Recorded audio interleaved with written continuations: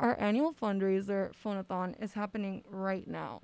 This is the only time in the year that we ask our listeners for support to keep our station on air and commercial free. Call in to make a donation now at 847-866-WNUR or donate online at wnur.org/donate. All contributions make a difference. Thanks so much. Stay tuned and head to wnur.org/donate to keep us on the air. From a laboratory run by the U.S. Department of Energy to the puzzling origin of its name, Waterfall Glen Forest Preserve has an intriguing history. Here's campus and local reporter Olivia Lloyd to tell us more about it.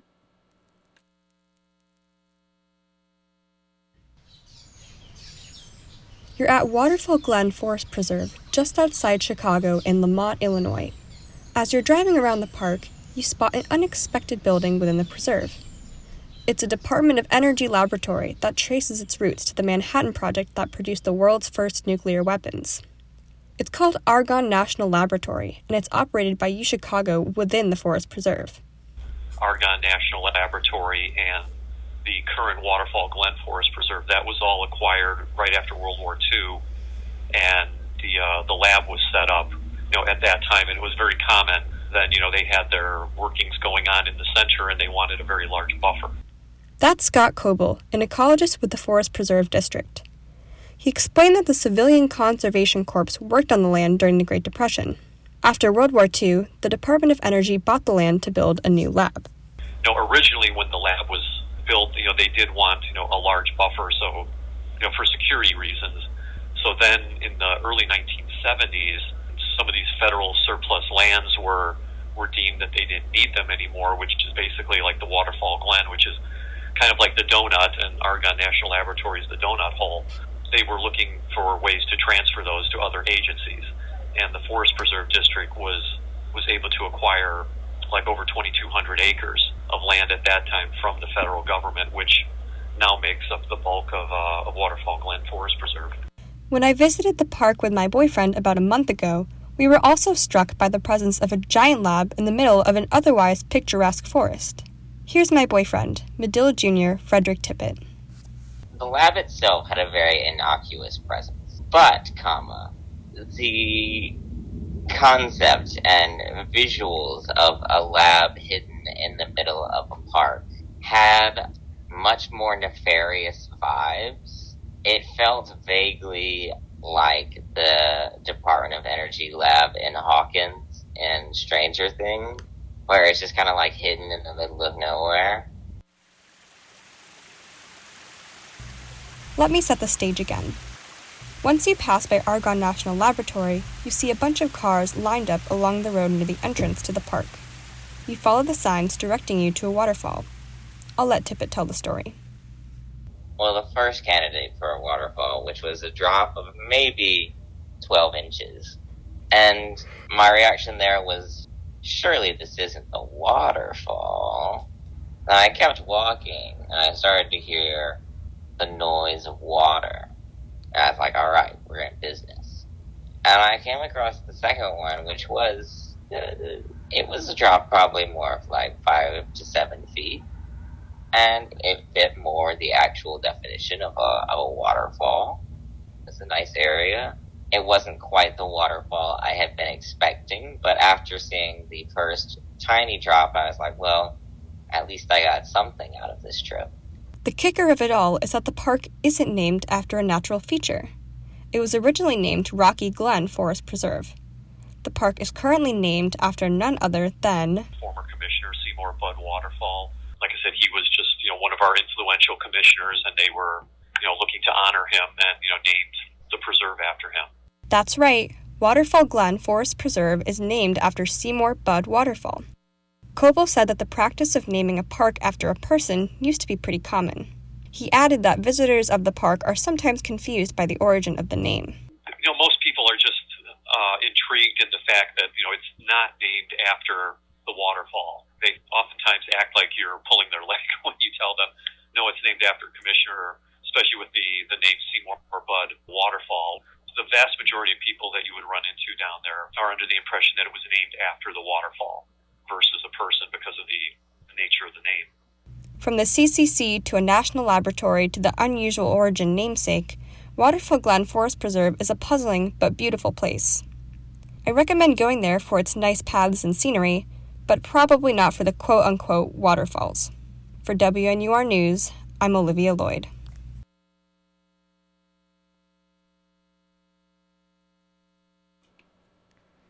Coming up, we interview one tap dancing neuroscientist.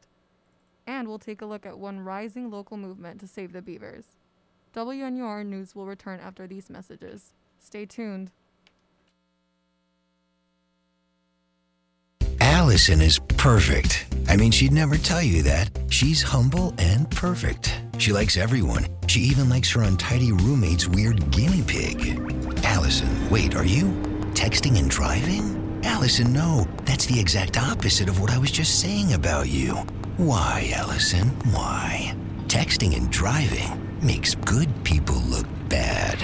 Visit StopTextStopWrecks.org, brought to you by the National Highway Traffic Safety Administration and the Ad Council. Amnesty International is a worldwide organization dedicated to promoting human rights. Amnesty conducts letter-writing campaigns and tries to raise public awareness about capital punishment, police brutality, and torture in the United States and abroad. For more information about Amnesty International, you can check their national website at www.aiusa.org. This message brought to you by WNUR. Why don't you tell the class what you did this weekend? Well, my dad and I went in search of some magical minnows and found a zillion of them in the stream from our lookout rock. Then my sister and I escaped from an evil slug king and went back to my super twig fort for safety. Then we told stories till it got dark, and the Big Dipper led us all the way home. Wow. Where were you, Jill? We went to the forest. It's not that far away. Ask your parents to take you and your friends to the forest this week. It's closer than you think. Check out discovertheforest.org. Brought to you by the U.S. Forest Service.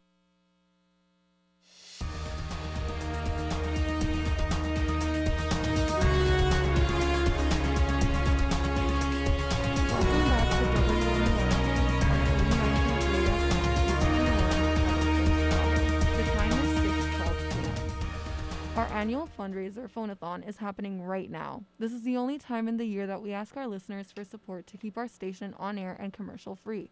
Call in to make a donation now at 847-866-WNUR or donate online at WNUR.org/donate.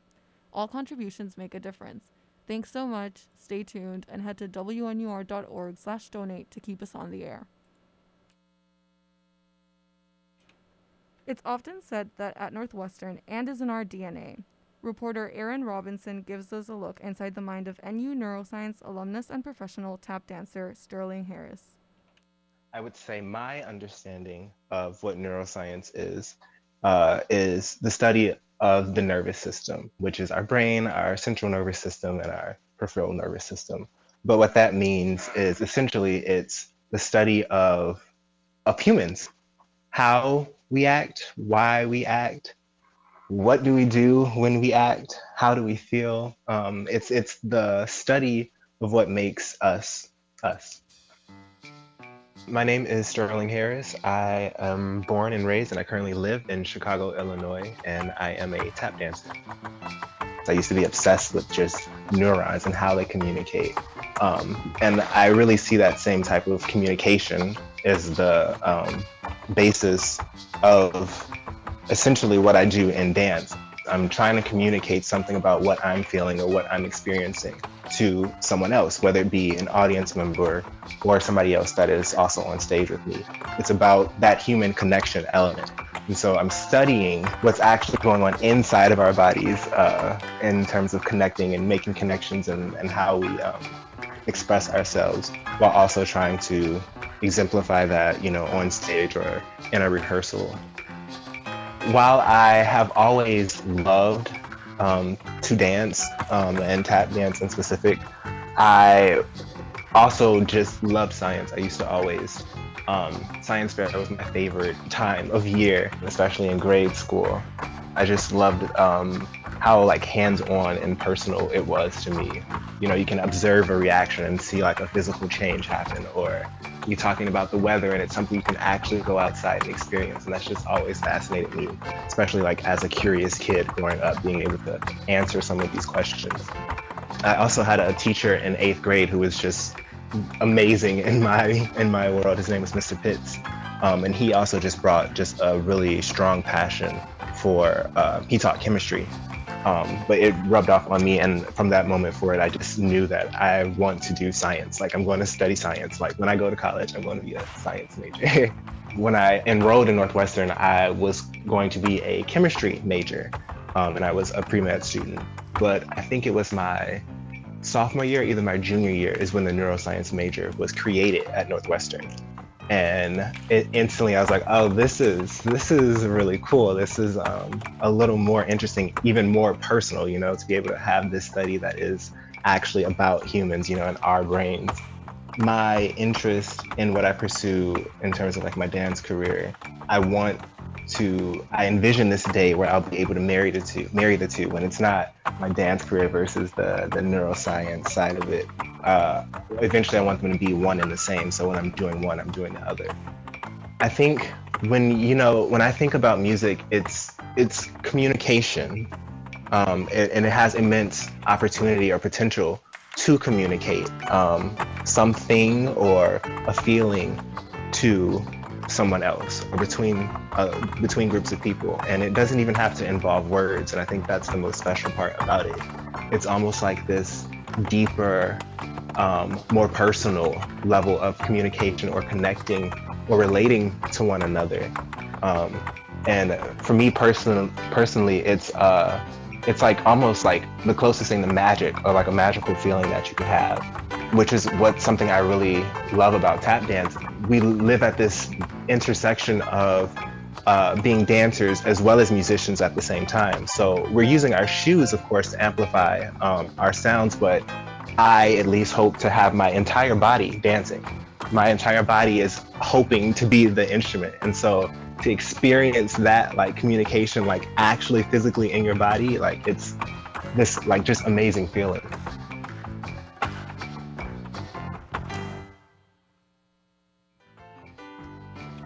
This piece was made by Aaron Robinson, and it is part of a larger project highlighting the connections between music and the brain.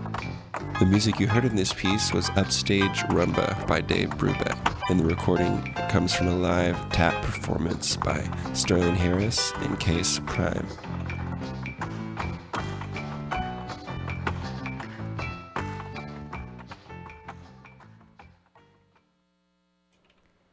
At the beginning of April, the Homeowners Association of a Glenview housing development, Concord at the Glen, notified residents of an impending beaver removal project. The beavers moved into the development's retention pond and built their den using wood from landscaping, leading the association to advocate for their eradication. But that was just the beginning. Here's Helen Bradshaw with the story.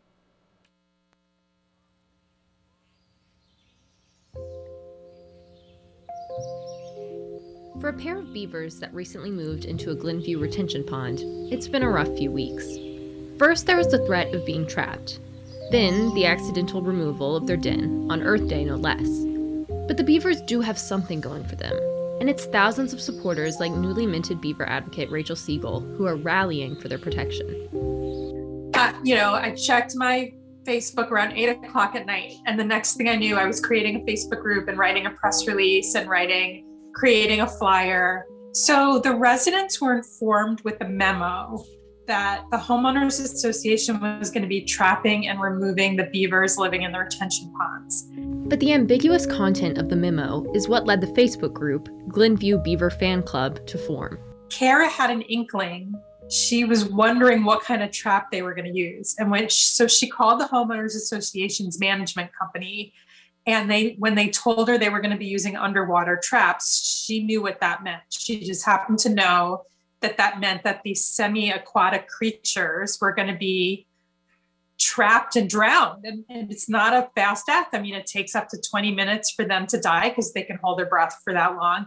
And they're not trying to gnaw their way out of the cage the whole time. Somebody told us that the Field Museum has a huge collection of beautiful beavers that they could display, but they can't because the teeth are all broken because of how they were caught. And according to curator of mammals at the Field Museum, Dr. Larry Haney, that's entirely possible, just not in recent history.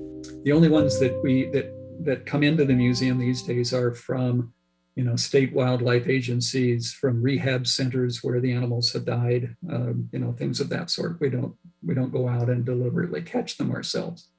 But that was done in the past, distant past at this point. So I don't know specifically that we have specimens that have damaged incisors from chewing on metal traps that they were caught in. I wouldn't be the least bit surprised. So if these lethal underwater traps are an outdated method by museum standards, what are the alternatives? Environmental journalist and author of Eager, The Surprising Secret Life of Beavers and Why They Matter, Ben Goldfarb, says that there are plenty of alternatives, and they could actually be economically beneficial for the homeowners association. Every year, we don't know how many beavers are killed for causing flooding issues or cutting down trees nationwide, but there's no question that many tens, if not hundreds of thousands, are killed every year. The methods vary. There are these underwater traps that you're describing. There are conibear traps, which basically crush the beavers. So there are different techniques for taking out beavers. But I think that the point to me is that in many cases where we're currently managing beavers lethally, we could be using non-lethal conflict avoidance solutions like these, flow devices, these contraptions often called beaver deceivers, which are sort of pipe and fence systems that basically lower the level of the pond. If the beaver is cutting down somebody's apple trees, you can wrap the tree in wire fencing and prevent damage that way. So there are lots of different ways to live with beavers that I think are more ecologically sensible and certainly more humane than our knee-jerk, lethal, reflexive approach to management. And there have been studies basically showing that every dollar that you spend on one of these flow devices returns $8 in savings, right? Because you're saving on the cost of a trapper because you don't have to trap anymore, and you're saving on the cost of damages. But unfortunately for the beavers, lethal trapping methods are still incredibly common. In 2015 in Illinois, 95% of trapped beavers were killed instead of relocated. The thing is, this isn't just dangerous for the beavers. It's dangerous for the entire ecosystem, including us. Yeah, they're doing all kinds of really, really valuable ecological work. Of course, beaver ponds are, they're filtering out pollution, right? So, they're basically creating these kind of landscape scale kidneys that, are capturing lots of nitrogen and phosphorus and whatnot. They're also, they're creating wonderful habitat. They play a really important role in flood mitigation in the Midwest, because these big pulses of stormwater, come racing downhill and hit a beaver pond and spread out or get sunk into the ground or captured in the pond. The good news is that beavers are on the rebound, but there are still potentially hundreds of millions of fewer beavers in the United States today than there were before trapping began a few centuries ago. As for the Glenview beavers, there is hope. While the beavers might be damless for now, the Homeowners Association has postponed beaver removal plans. And according to Dr. Haney, the 2 beavers at the retention pond could be contributing to the growth of the beaver population soon. More likely, though, it's a pair. And if there are only 2 being sighted at this point, that probably means that either they haven't had babies yet or they're, still in the den. Although the idea of more beavers might be unappealing to the Homeowners Association, Goldfarb says stopping tree destruction is a simple fix, and the benefits of the beavers are worth much more. So even if beavers aren't providing incredibly valuable ecological services in this little stormwater pond, their offspring might, or the offspring of their offspring might, if they're allowed to reproduce, right? We need to grow beaver populations, and if we just reflexively kill them every time they cause problems, we're never going to accomplish that. For WNUR News, I'm Helen Bradshaw.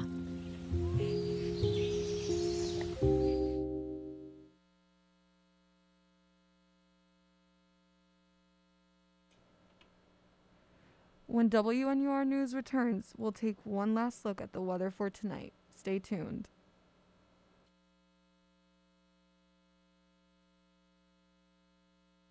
Three tours driving Humvees in Afghanistan. 12 years flying choppers. When my sister came back from her last tour in Afghanistan, she didn't want to talk about it, but she knew I was there to listen. Sometimes my husband still has difficult memories. They can be overwhelming. With the Veterans Crisis Line, I know where to turn when we need support. I made the call and got support for my sister. The Veterans Crisis Line is here for all veterans and their loved ones. Call 1-800-273-8255 and press.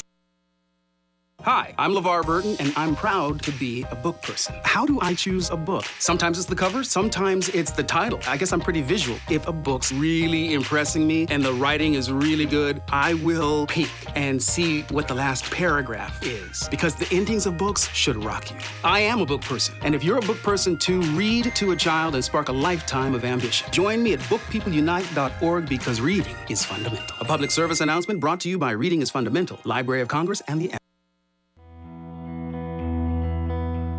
Do you need to travel for medical reasons but don't have the money? Are you an abused mother who needs to escape to the protection of family? Angel Flight believes nobody should be denied medical care or other help because they can't afford to travel. Angel Flight has volunteer pilots standing by to help those in need. Contact Angel Flight to see if they can help you. Call toll-free 1-877-621-7177 or go to angelflight.org. This message brought to you by Angel Flight and WNUR. This is a guided meditation on parenting. Take a deep breath in and let go of the time you and your son played basketball and you attempted to slam dunk. Or when you hit that piñata into your neighbor's yard. Let it go. You don't have to be perfect to be a perfect parent. There are thousands of teens in foster care who don't need perfection. They need you. For more information on how you can adopt, visit adoptuskids.org. A public service announcement from the U.S. Department of Health and Human Services, Adopt U.S. Kids, and the Ad Council. Allison is perfect. I mean, she'd never tell you that. She's humble and perfect. She likes everyone. She even likes her untidy roommate's weird guinea pig. Allison, wait, are you texting and driving? Allison, no. That's the exact opposite of what I was just saying about you. Why, Allison? Why? Texting and driving makes good people look bad. Visit StopTextStopWrecks.org, brought to you by the National Highway Traffic Safety Administration and the Ad Council.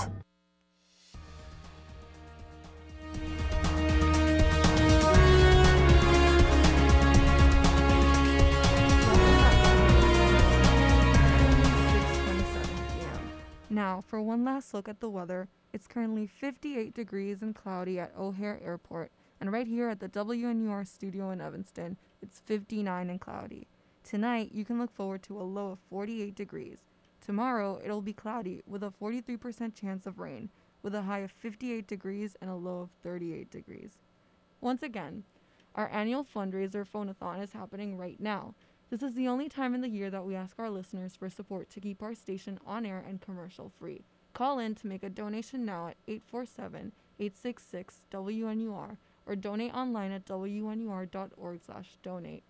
All contributions make a difference. Thanks so much, stay tuned, and head to WNUR.org/donate to keep us on the air.